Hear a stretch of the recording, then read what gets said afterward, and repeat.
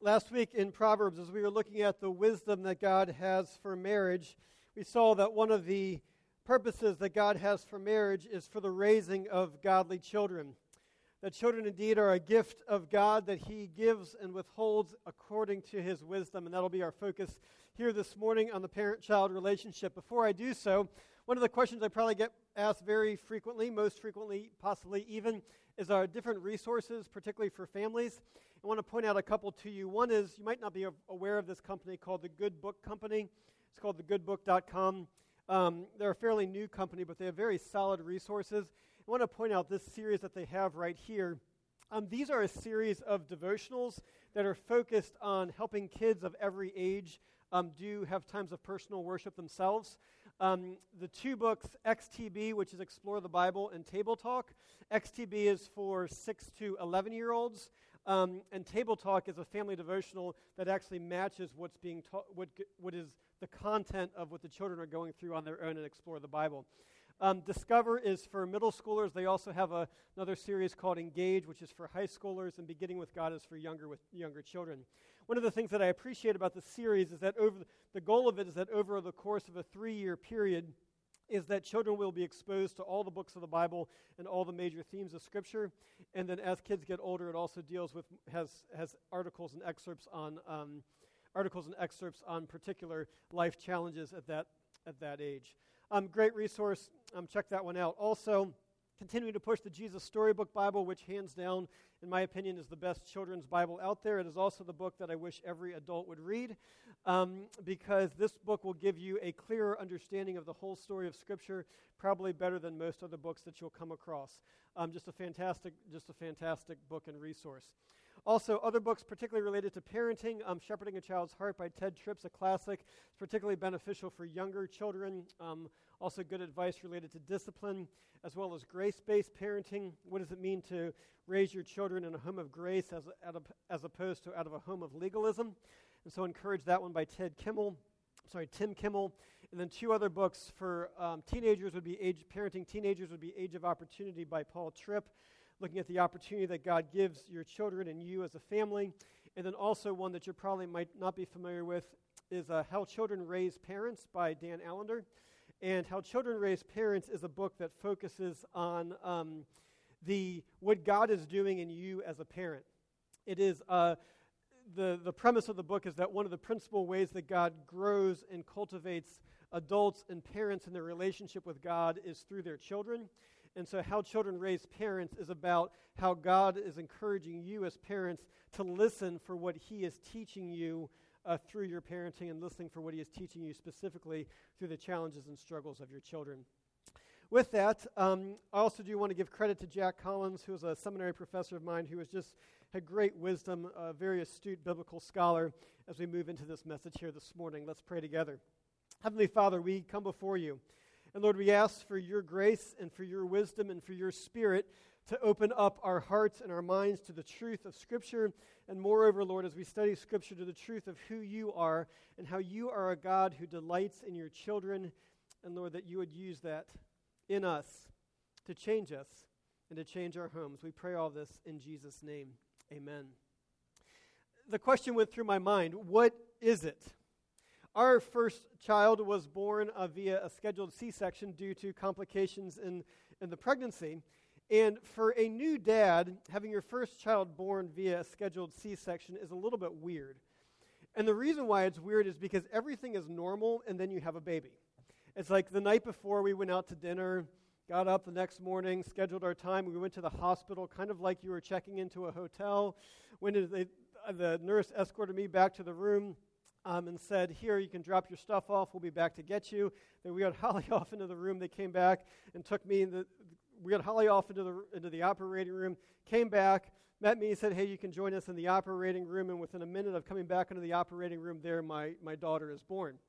And all of a sudden to go from I was just checking into a hotel to now here is your baby is this surreal experience. The other thing that happened is as I'm there is that the doctor says to me, hey, Dad, do you want to come announce the gender of the child? And having never been around a newborn child before, I said, sure. And the doctor calls me back and says, here's your child. And I said, what is it? It's a girl? He's like, yeah, it's a girl. I'm like, it's a girl, right? And this moment of exuberation. And then we, finish that up and eventually get back to the room. And after, with a C-section, being in the hospital for a couple days longer, there and celebrating, delighted to be a new dad, and then periodically looking over and being like, yeah, she's still there. Came in and checked into the hotel, and we leave with this girl. What do I do now? And that's where Proverbs comes in. As that Proverbs comes in to give us understanding for what does it mean and practical advice for raising children. And so to begin with, as we look at Proverbs, what does Proverbs lay out in Scripture as a whole, lay out as the goal and the aim of having children? And there is more at stake in having a family than bringing you as a parent a sense of happiness or a sense of completeness for something that is missing in your life. There is more at stake than for you to have someone who will take care of you when you are old.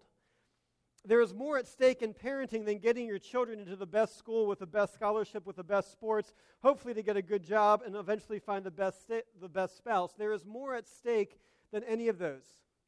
And Proverbs 23 in this passage on parenting gives us insight into that. What is the goal of child rearing, having children? Listen for it here. Do not withhold discipline from a child. If you strike him with a rod, he will not die. If you strike him with the rod, you will save his soul from Sheol.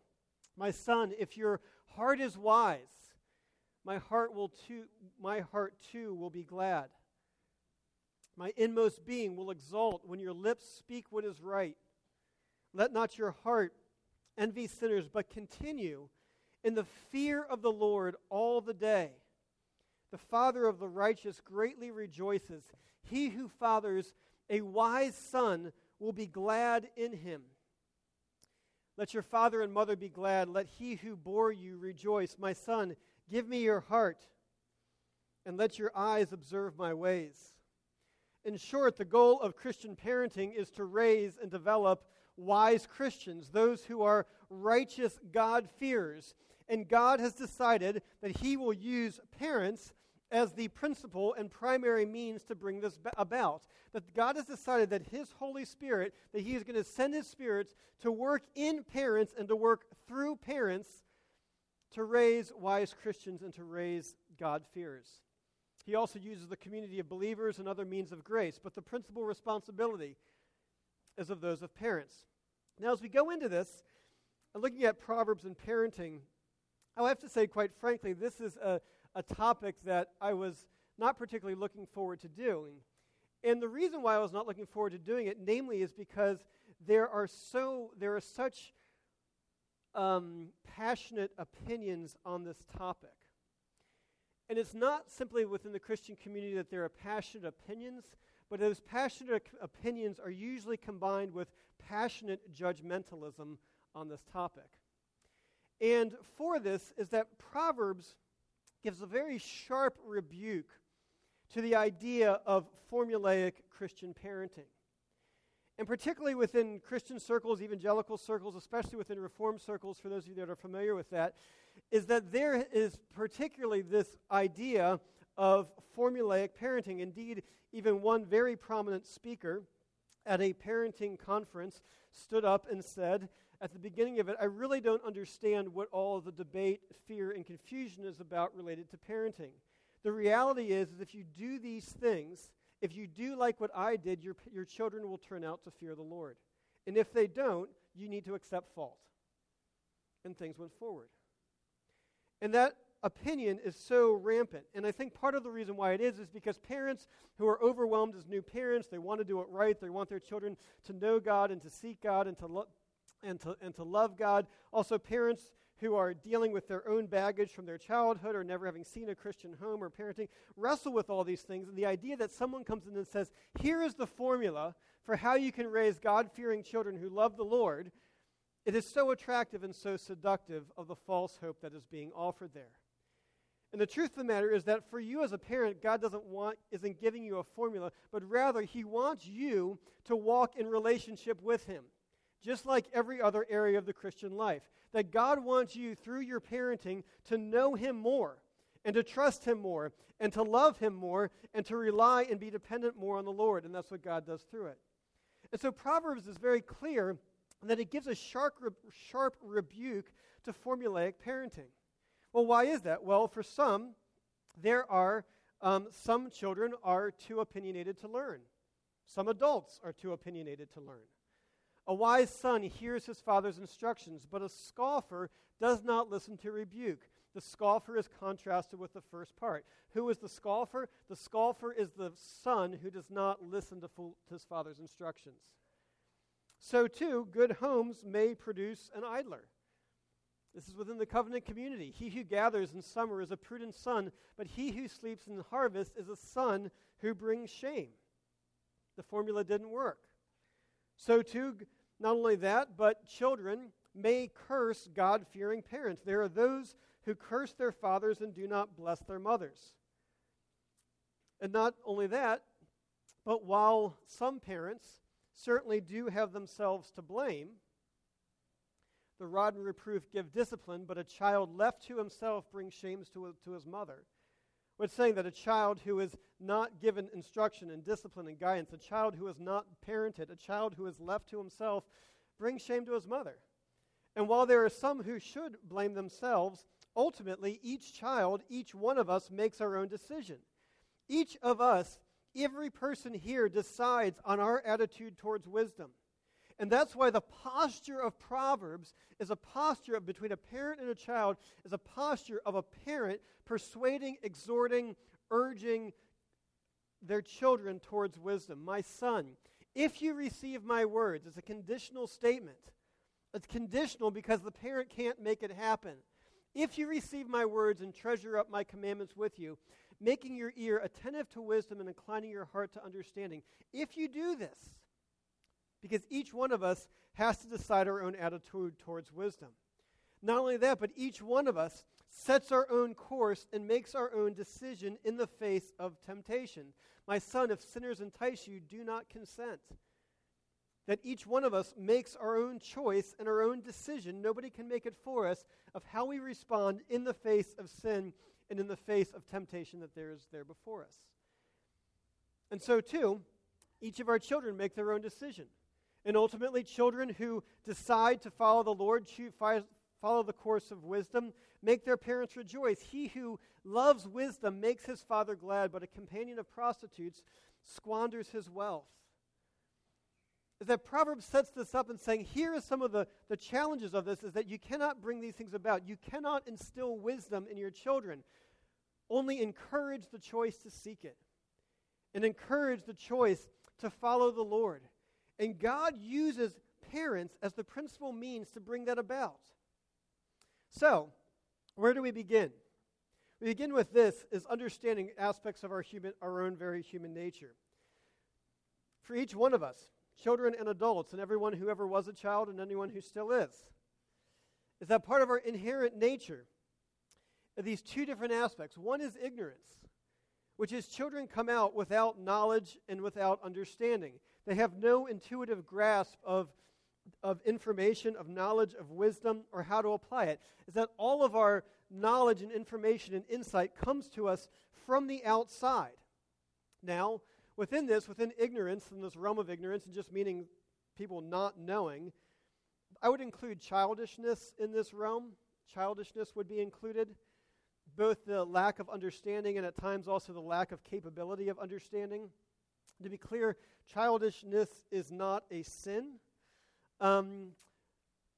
Arrogance about ignorance probably is. A determination to stay ignorant is probably one also. But childishness in and of itself isn't a sin. So too, not only with ignorance, is the admonition that Proverbs gives us that we would not remain ignorant. That we would be lifelong learners for our children and for ourselves. Apply your heart to instruction and your ear to words of knowledge. Why do we need to do so? Because it doesn't come naturally from within us. We have to seek it out and gain it. So too, do you see a man who is wise in his own eyes? There is more hope for a fool than for him. One of the most beneficial classes that I took in college was a 400-level class that I took outside of my discipline. And the reason why it was, and the the professor that I had was very intelligent, and he was also very provocative, particularly of Christians. But one of the reasons why this class was so immensely beneficial for me was it gave me a glimpse in a way that I had never had before, a glimpse of how much I did not know and how much I do not know. Indeed, how much I cannot even begin to comprehend. And I'm not simply talking about an awareness of a lack of information. I was keenly aware of volumes of libraries and information in God's given world that I did not know and did not understand.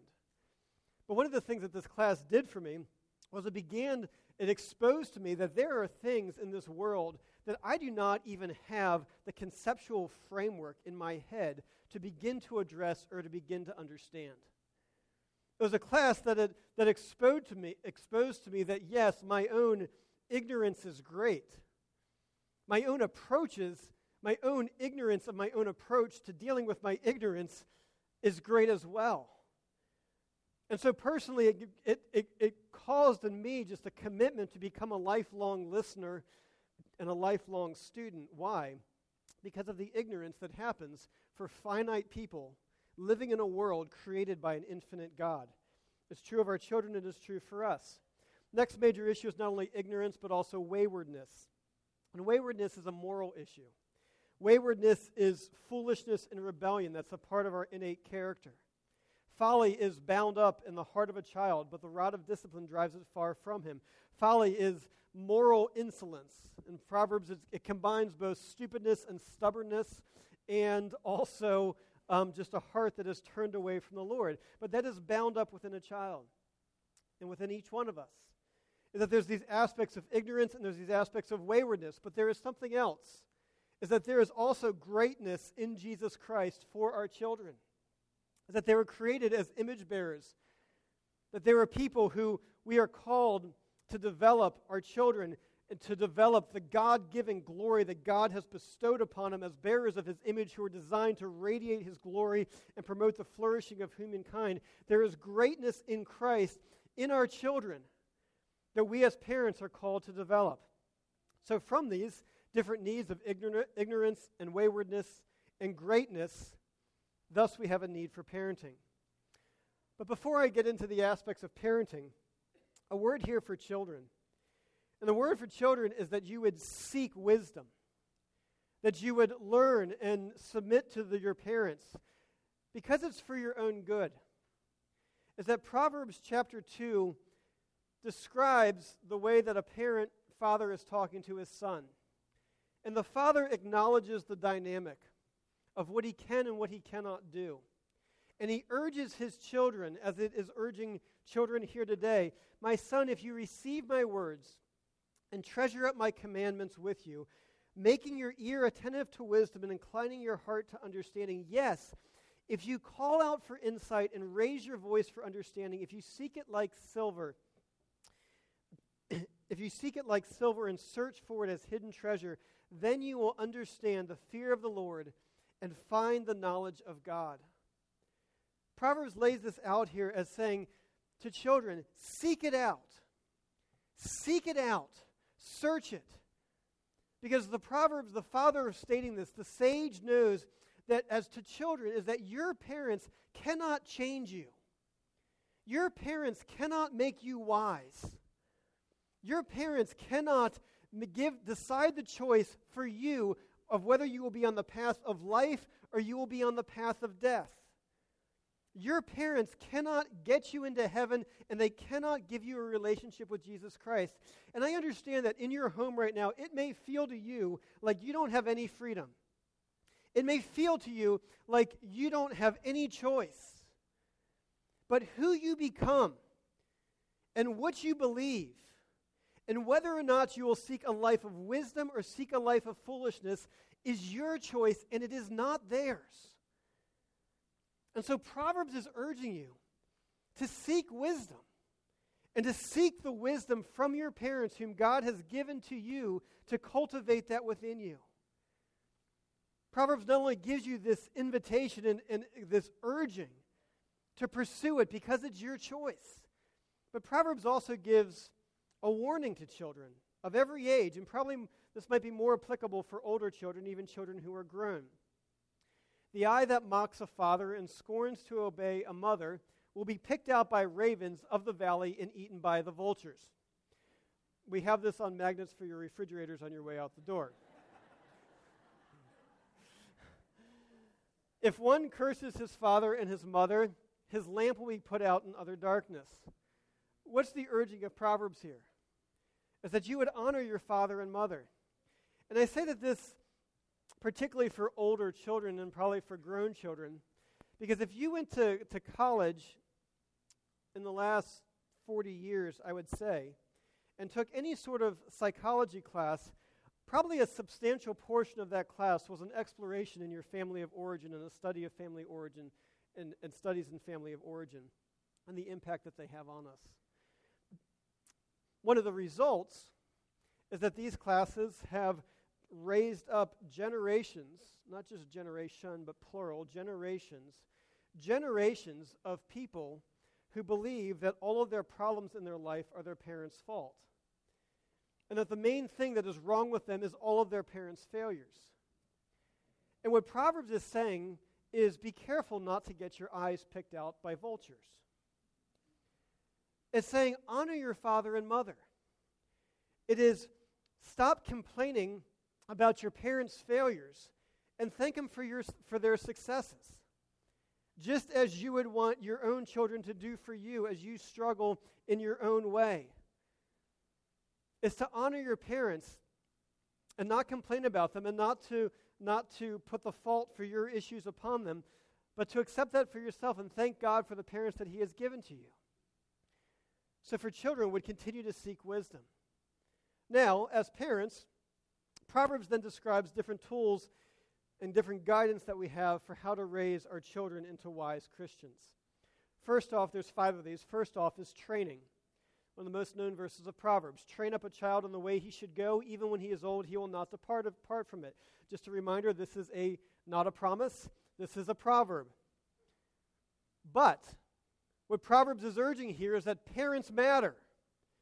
And parents is that you are the principal, you are the formative force in your children's life, and even grown children will say that the most influential person in their life, even after they've left the home, is their parents. And so the urging here is children, as parents, train up your child in the way he should go, and when he is old, he will not depart from it. Well, what is the way he should go? As Ray Ortlund puts it, he says, God has called you as parents to train up your child to go to heaven. To train your child to go to heaven. Ultimately, that's the way that they should go. And as parents, it is never too late to start. And we live in a culture where it is too easy for us to train our child up to go to hell. And to train them up to go to hell by doing what everybody else is doing and training them up to be the most successful, accomplished person in the American dream in whom God is secondary in their life. But to train them up to go to heaven. Secondly is training. Secondly is instruction. Hear, my son, your father's instruction, and forsake not your mother's teaching.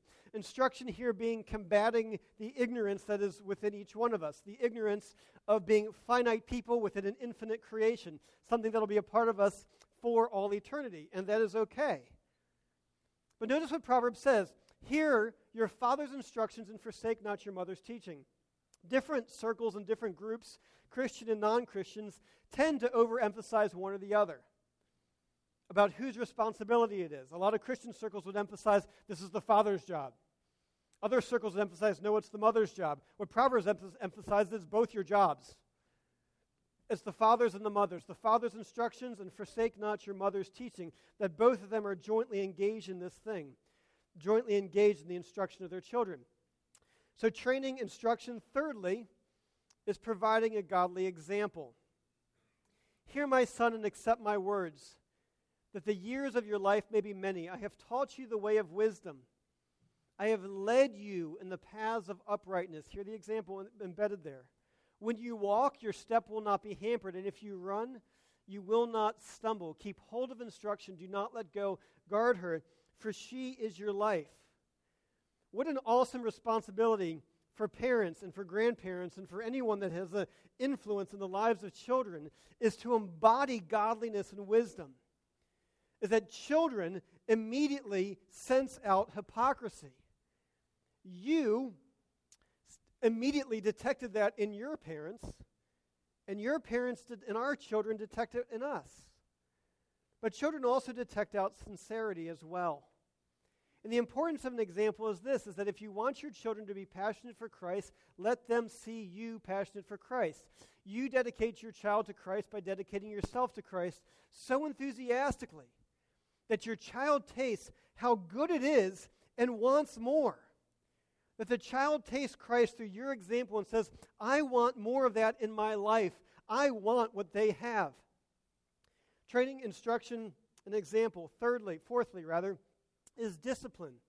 And discipline would include in Proverbs a rebuke, a sharp word, withholding of privileges to physical infliction of pain.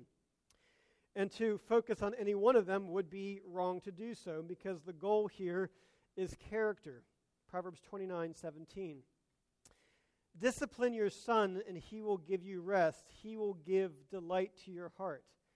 Discipline your son, and again, this is set in the context of a father speaking to his son, so it certainly applies to daughters as well. Discipline your son, discipline your children, for there is hope. Do not set your heart on putting him to death. Why would you put him to death? Because discipline addresses the folly and waywardness of our hearts, and to do so, to allow a child or to allow our children to continue in foolishness, is to imperil their soul. Is that godly discipline is not vindictive, nor is it rage-filled retribution, nor is it passive peacekeeping, but rather it is training in wise living. And so Proverbs is explicit. Whoever spares the rod hates his son, but he who loves his son is diligent to discipline. Now, why does Proverbs connect physical discipline with these spiritual realities? Namely because our physical bodies and our soul are intertwined with each other. There's no line of demarcation between our souls and our bodies. And Scripture makes clear that the result of spiritual disobedience is physical death. So too, there's discipline related to that. Now, having said that, what biblical discipline, as God calls us to, here are the M's of discipline. One, it must be moderate, not brutal, and certainly not harmful. So too, it must be moral. That is, for a clear infraction of known moral rules. Lying, stealing, disobeying a direct command, bullying, etc. It is not for youthful exuberance, which is not sinful. It is not for childishness, which in and of itself is not sinful, but it's moral. So too, it's moderate, it's moral, and also memorable. Memorable in terms of getting through to this particular child, which varies by child. Not just that, but for it to be memorable, it needs to be predictable. That is, it's not capricious or inconsistent in its application. Why? Because the aim here is character development, not just getting them to do what I want. And so moderate, moral, memorable, and though this isn't an M, it must be prayer-filled. For only the Holy Spirit changes hearts. Only the Holy Spirit can bring change in our child's heart. Only the Holy Spirit can bring change in our own hearts. One other issue related to discipline, because this comes up in a lot of the Christian literature related to whether or not to discipline in public. And I think Proverbs would give the advice that it is almost always wrong. Namely, because the goal of discipline is not to shame or to embarrass, but rather the goal of discipline is to shape character and to develop godliness and wise living. So, training, instruction, example, discipline, and the fifth one here, and the most importance, is that we bestow upon our children a delighted love. Proverbs 3:11-12. My son, do not despise the Lord's discipline or be weary of his reproof. For the Lord reproves him who he loves, as a father the son in whom he delights. This is the picture of of biblical discipline and biblical parenting is the way that God relates to us. How does he do so? That God relates to us as a father to a son in whom he delights and rejoices in. That the discipline of a father, the instruction, the training, the parenting of a father towards a child in whom he delights is radically different than of an adult towards a child in whom he despises. Consider how different the discipline would be from a parent who delights in a child. How different that would be than, say, the trench bull in Matilda, who despises children and puts them in the chokey when they disobey. Or Miss Hannigan from Little Orphan Annie. Or the stepmother in Cinderella. But it's the discipline of a father who delights in his children. And the thing to point out here is that this is the pattern of the Lord's discipline that we are to follow. So many Christians, when they say, okay, I get this. I'm supposed to be, as God's a father to me, I'm supposed to be a father to my children. That as God parents me, I'm supposed to parent my children. Well, how does God treat his children? Well, at times he brings the plagues, and then he sends them into exile, and then he has years of judgment and punishment and wrath poured out upon them. And some people, when they're angry, justify their anger by adopting, well, that's what God did in this incident. That's not the pattern. The pattern is this: as a father in the son in whom he delights. God delights in you. Is that he rejoices in you. Is that God delights in you so much so that he adopted you into his family and made you his cherished child when you were a wayward and rebellious enemy of God. And in that, God gave himself up, dying on the cross, rising from the grave in Jesus Christ, so that you would be adopted into his family. Because God delights in you, and he rejoices in you. And that all the things that God does, he does towards you in your life as a father who delights in you and rejoices you and is cultivating you into all that God made you to be. You see, the number one thing that families need, that children need, the number one thing that they need from you as a parent is for you to know and to experience and for you to live in the grace of a God who delights in you. Some of you who are parents, you feel like a total failure. You feel like a failure in your parenting. You feel like your parenting, that you are a continual disappointment to God, and quite frankly, you probably felt that way for most of your life. You felt like a disappointment to your parents in the home that you were raised in. You felt like a disappointment in so many other areas. And when you think of your Heavenly Father, you think of a God who looks down at you and shakes on your head and says, really? What a disappointment. What an utter failure. And if that is your posture and your attitude and your understanding of who God is, it would be exceedingly rare for that not to be manifested in your home and in your parenting.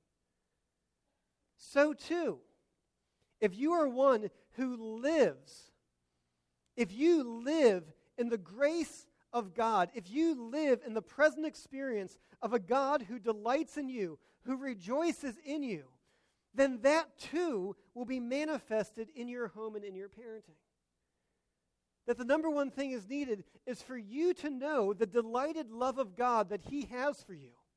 The grace of God that changes you and continues to transform you, so that as you are continuing to be delighted in the delighting love of God upon you, that in turn would flow through you into your home and into your family.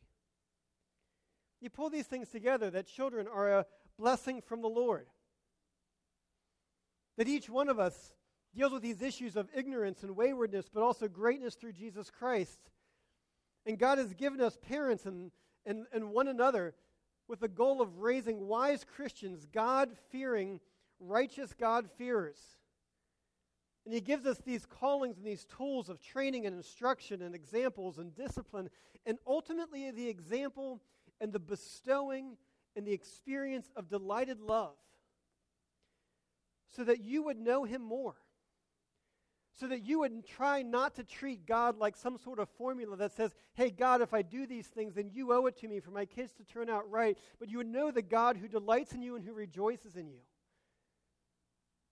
And may the delight of God, may the delight of God in you, may it overwhelm you.